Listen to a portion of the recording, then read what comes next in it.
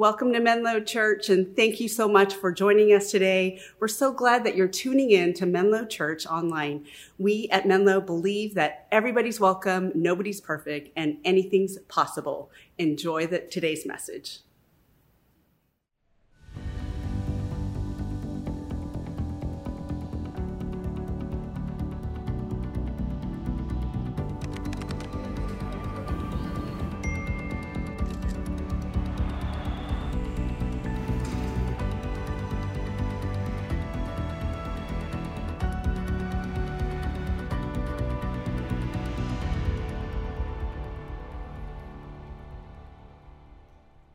So I want to talk about something that might be a little bit hard for you today.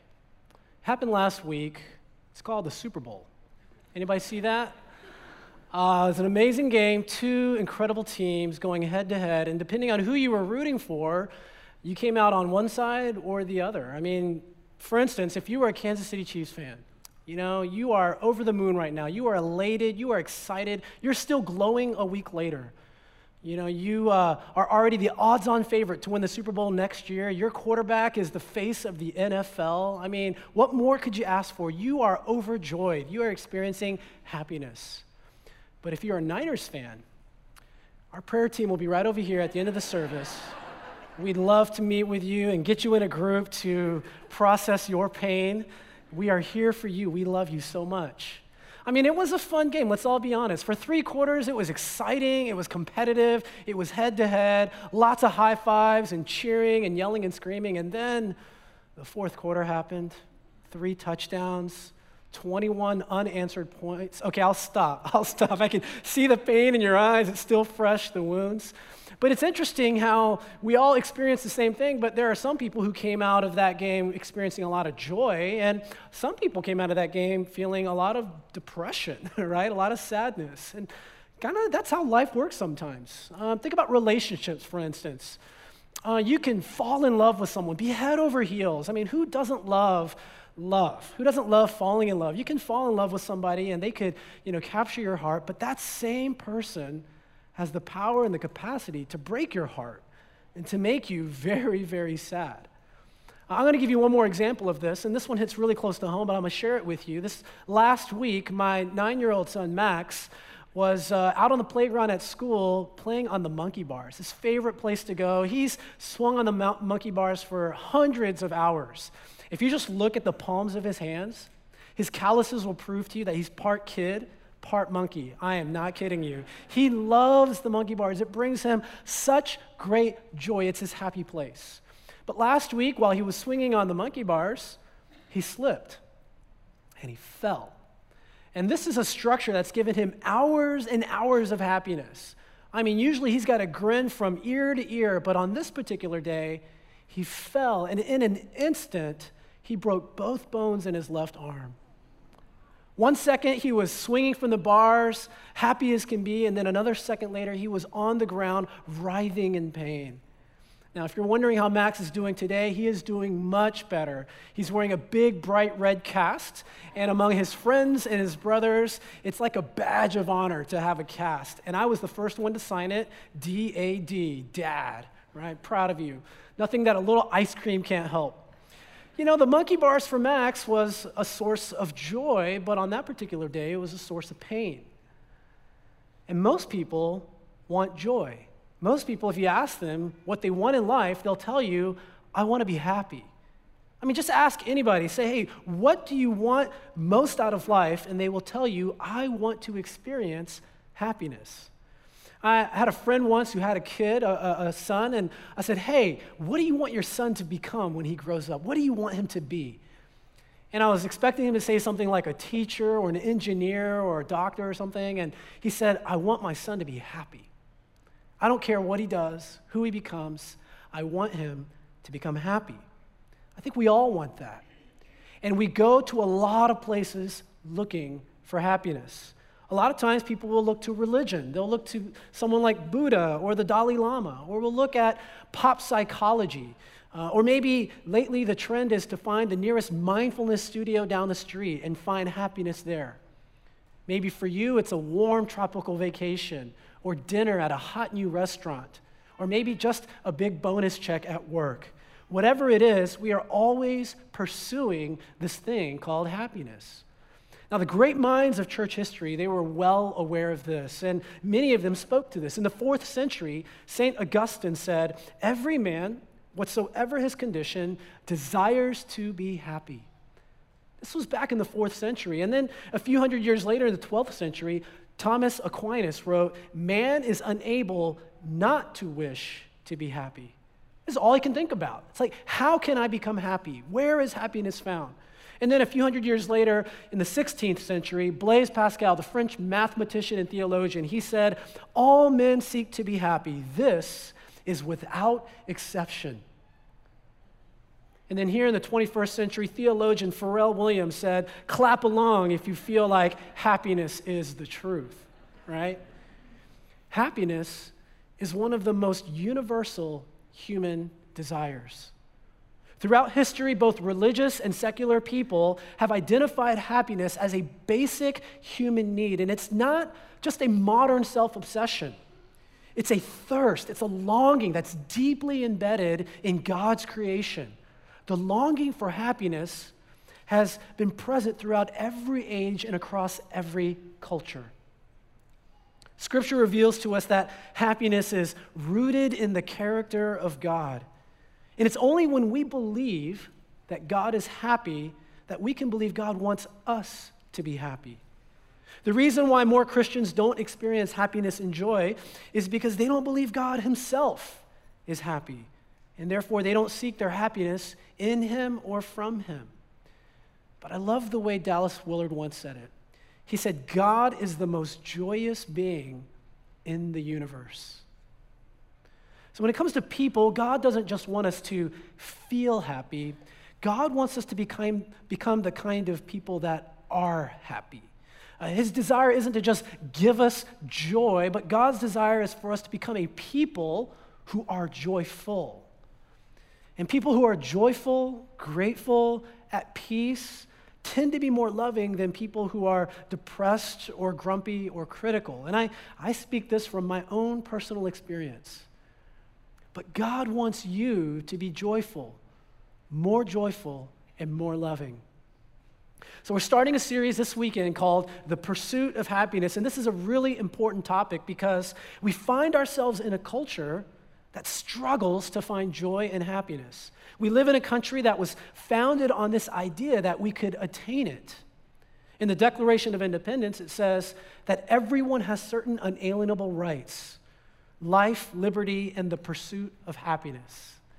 Isn't it interesting how that's written?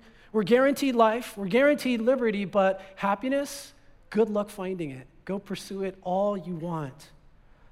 And here's the thing. As a nation, we are unhappier than we've ever been. We are facing an epidemic of anxiety, a crisis of depression. Suicide is through the roof. Neurosis is at an all-time high, not to mention the breakdown of families and marriage. Last year in the United States alone, we spent over $500 billion on advertising. Advertising, which is basically saying if you buy what we have, you'll be happy. Drive this car and you'll be happy. Eat at this restaurant, you'll be happy. Wear this clothes. Visit this place. Live in this house, and you will be happy. We spend billions of dollars a year making the promise that if you buy what we're selling, you'll find happiness. But will we? Do we? Do we find happiness that way? The pursuit of happiness can lead you anywhere and everywhere, and we have to be careful where it takes us and what we find. Over the next few weeks, we're going to be studying a letter together that was written over 2,000 years ago to a group of Christians that were living in a Roman colony in a city called Philippi. Philippi was in northern Greece, and it was one of the first places in Europe that received the gospel, the good news of Jesus, and where it began to spread throughout the house churches. It was written by a man named Paul around the year 60-61 AD, and as we're going to discover in this letter, Paul did not write this from the beach or the ocean on sabbatical. Paul wasn't taking a break from his ministry and reflecting on the goodness of life. As we read this letter, what we'll discover is Paul wrote this letter from prison of all places. His future was up in the air. His life was hanging in the balance. He's waiting to stand trial before Caesar the king, who is the most powerful man in the known world. He has no idea what's going to happen to him. Is he going to live or is he going to die? Will he be guilty of treason and blasphemy and sentenced to execution? Or will he be set free and found not guilty and be allowed to continue traveling throughout the Mediterranean world and go visit his friends all over? Paul has no clue what his future holds. Do you ever feel that way? Do you ever feel like you don't know what your future holds and it just fills you with angst, anxiety? Do you ever worry about what is going to happen tomorrow or next week or next year? Will there be good news for me or will there be bad news? Will there be joy or will there be sorrow? Scholars think that Paul was sitting in this prison for 4 to 5 years, waiting for this trial to happen, waiting to see what his future held, waiting to stand before Caesar to find out if he was going to be freed or if he was going to be executed. Now, you'd think Paul would be an absolute wreck. He'd be a hot mess, nervous, stressed out of his mind, crazy. But that's not what we find when we read this letter. Instead, what we find is someone who is utterly filled with joy. And as Paul writes this letter to his friends in Philippi, the theme of joy is pervasive. It jumps off the pages. He mentions it 16 times. And he begins his letter in verse 12 by saying, "Now I want you to know, brothers and sisters, that what has happened to me has actually served to advance the gospel." He's writing his friends in Philippi and he's saying, what has happened to me? Now we know at least what he's referring to is his current situation. He's in jail. He's chained to 2 Roman guards. He's waiting for his sentence. But we also know that Paul went through a lot more than that. Paul wrote another letter to a group of friends in a city called Corinth. And in this letter, he lists this long laundry list of experiences that he had to endure. I'm going to read that for you really quickly. Paul said, "I have been in prison more frequently, been flogged more severely, been exposed to death again and again. 5 times I received from the Jews the 40 lashes minus 1. 3 times I was beaten with rods. Once I was pelted with stones. 3 times I was shipwrecked. I spent a night and a day in the open sea. I had been constantly on the move. I have been in danger from rivers, in danger from bandits, in danger from my fellow Jews, in danger from Gentiles, in danger in the city, in danger in the country, in danger at sea, in danger from false believers. I have labored and toiled and have gone without sleep. I have known hunger and thirst and have often gone without food. I have been cold and naked." And yet Paul says in verse 18, "And because of this, I rejoice. Yes, and I will continue to rejoice, for I know that through your prayers and God's provision of the Spirit of Jesus Christ, what has happened to me will turn out for my deliverance or my salvation." Paul doesn't sound like someone who's living in a dark dungeon locked up in chains. He doesn't sound like someone who's been through all these things that he's just listed.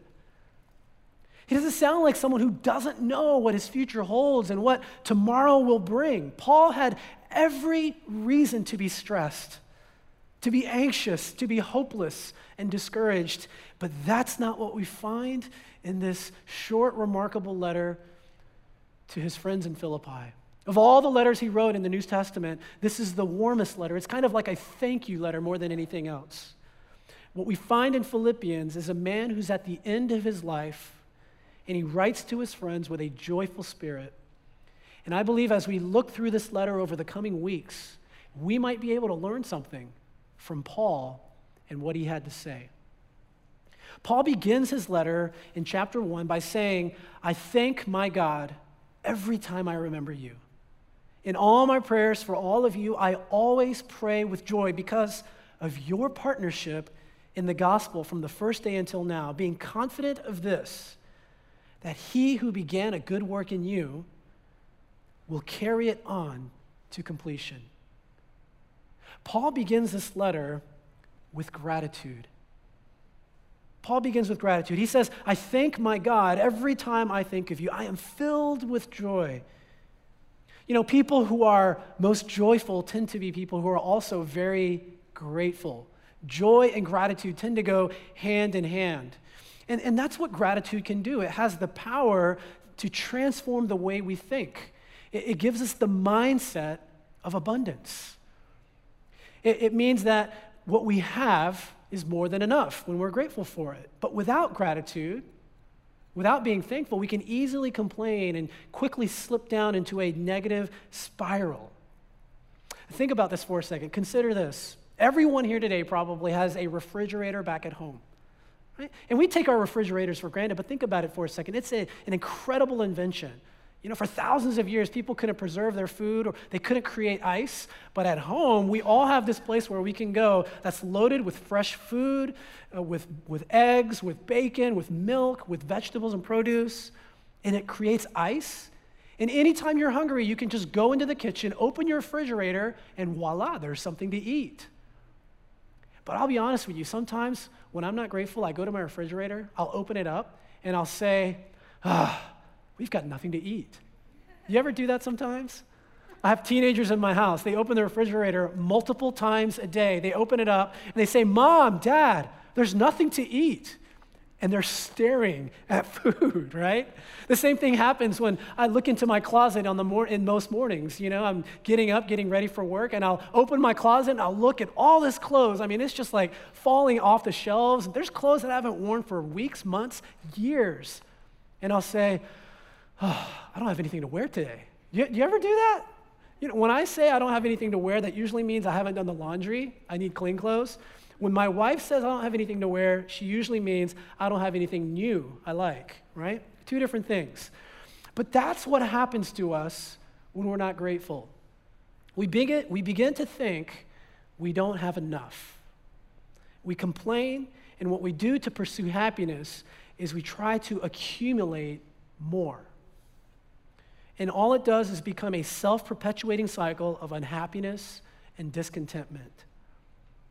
At this point in Paul's life, he has nothing.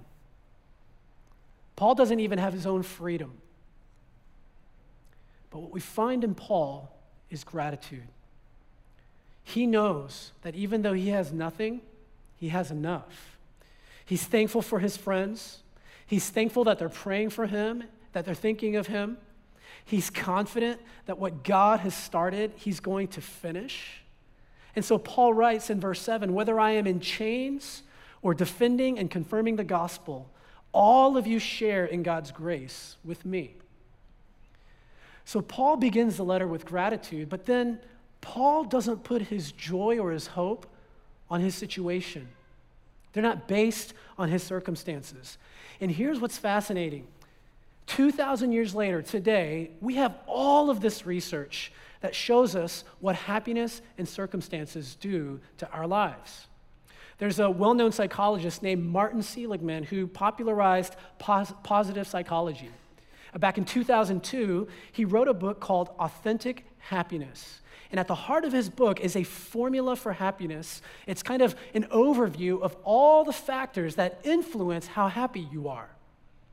And in it, he gives us this formula. It goes like this: H equals S plus C plus V.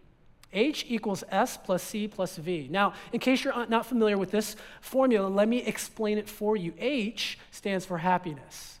All right, this is a formula for happiness. And Martin Seligman, he differentiates momentary happiness from enduring happiness. Momentary happiness is something that can be easily increased by little things like praise from your boss, maybe chocolate, a fun movie, sex, flowers, a massage. These things will give you momentary pleasure, momentary happiness. But momentary happiness is not the goal. It comes and goes. The goal is enduring happiness. And that's what the other three variables will show us. The S in this equation stands for your set range. or your genetic makeup, your set range. Now, here's some discouraging news. Let's go ahead and get this out of the way. About 50% of your happiness is completely out of your control because it depends on your genes. And I'm not talking about the pants you're wearing. I'm talking about your DNA and your genetic code.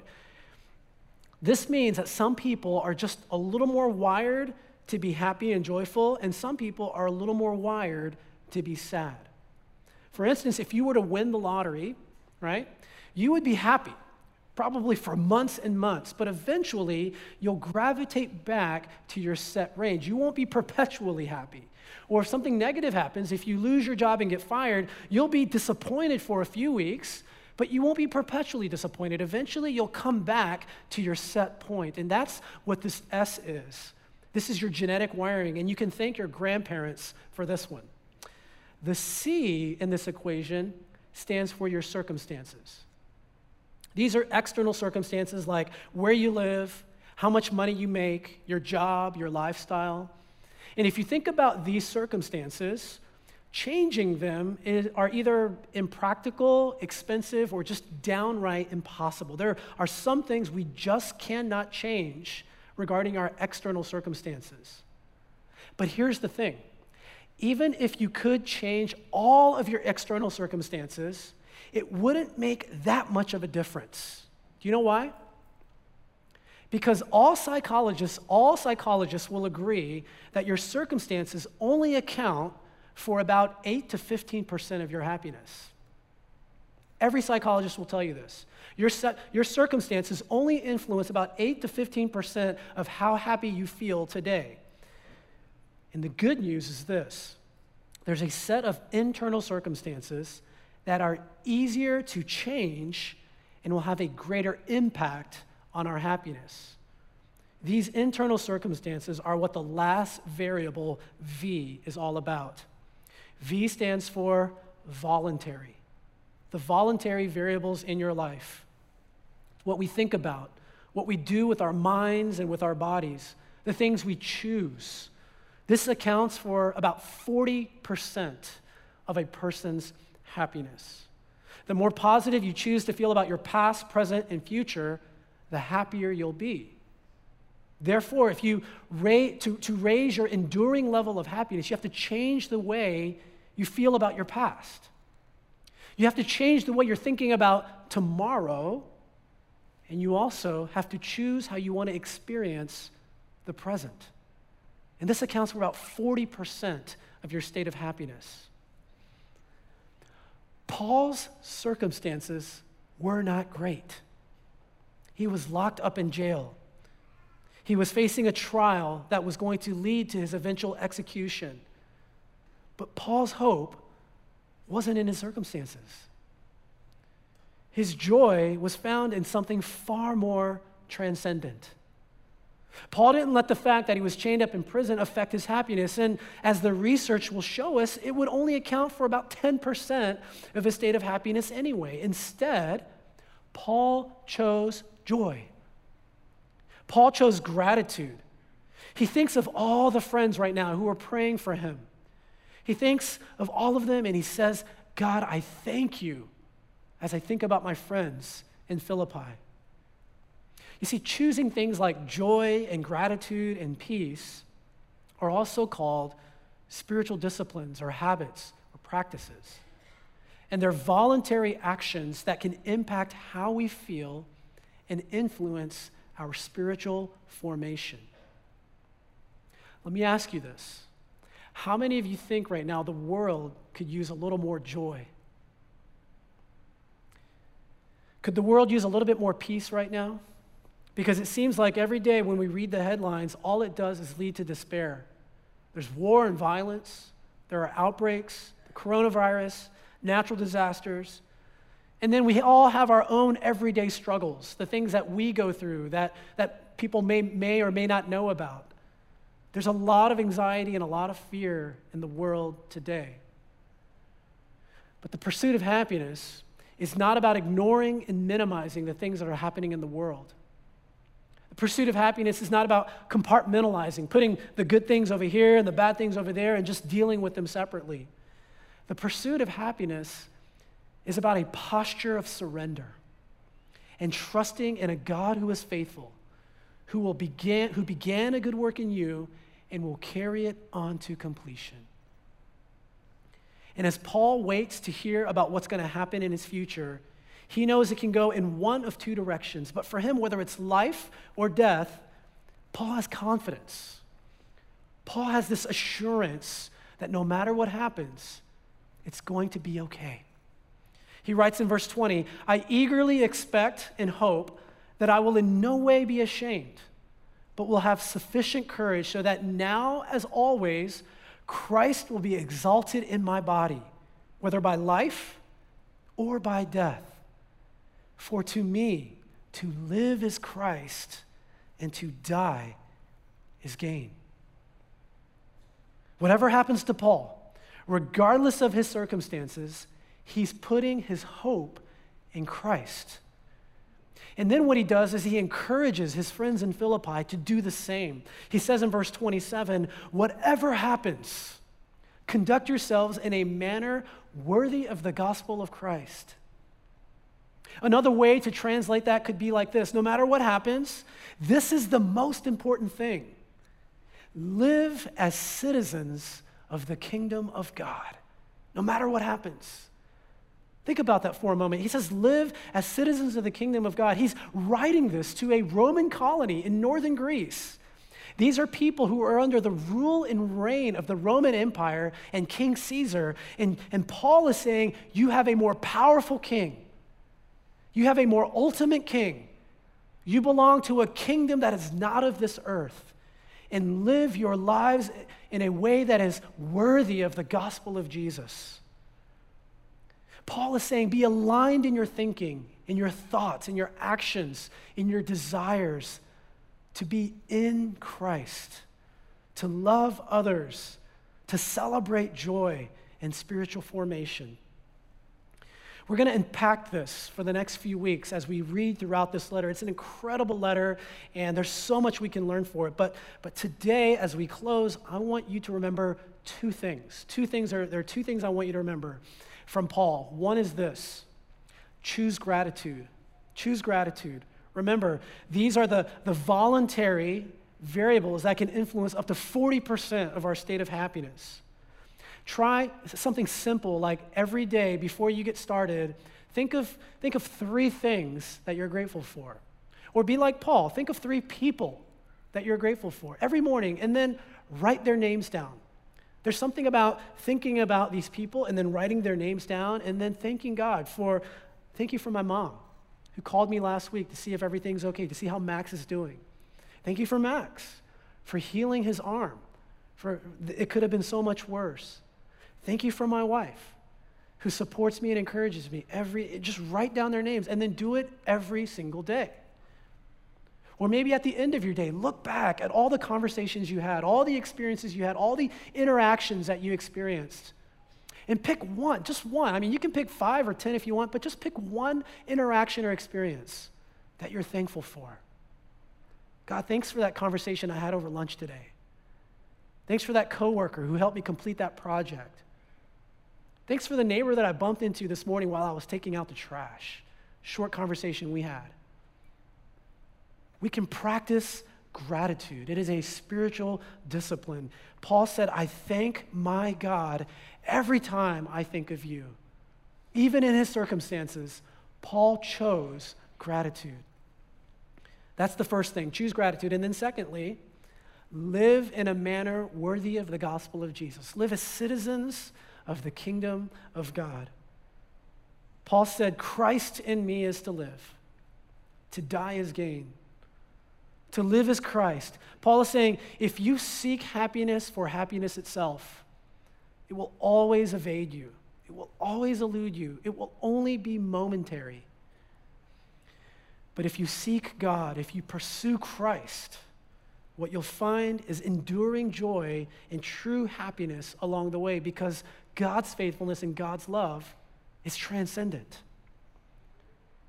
And that's the kind of experience that brings us enduring joy and happiness, not momentary pleasure. I want to close with this quote. It's from one of my favorite authors, C.S. Lewis. And he wrote in his book, The Weight of Glory, if we consider the unblushing promises of reward and the staggering nature of the rewards promised in the Gospels, it would seem that our Lord finds our desires not too strong, but too weak. We are half-hearted creatures, fooling about with drink and sex and ambition, when infinite joy is offered us, like an ignorant child who wants to go on making mud pies in a slum because he cannot imagine what is meant by an offer of a holiday at sea. We are far too easily pleased. Friends, let's not settle for less, for momentary happiness. Let's pursue God. Let's live as citizens of his kingdom. Let's seek out Jesus' will for our lives. And along the way, we will find joy and happiness together. Would you pray with me? Heavenly Father, we thank you that you are the ultimate source of joy and that you are the happiest person in the universe. And God, as we struggle to find happiness, as we struggle to find joy, as we are faced with discouragement and despair, God, we can only look to you, because we know that everything else in this life doesn't really stand the test of time. But you, God, transcend your faithfulness, your love, your goodness, your mercy, your kindness. It leads us to repentance. We can change our minds and our thoughts and our habits and direct them to you, as Paul said, to live in you, to live in Christ. And so, God, as we seek you, as we trust you, as we do our best to follow you, may we find in this journey joy and the kind of happiness that endures, the kind of happiness that we find in Paul in this letter. I pray this in Jesus' name. Amen. Thanks so much for tuning in with us today. We hope you feel inspired, maybe even challenged by what you heard in the message today. Maybe figure out how you might want to apply that to your life this week. Please join us again and follow us on social media to find out all the latest happenings here at Menlo Church. We'll see you next time.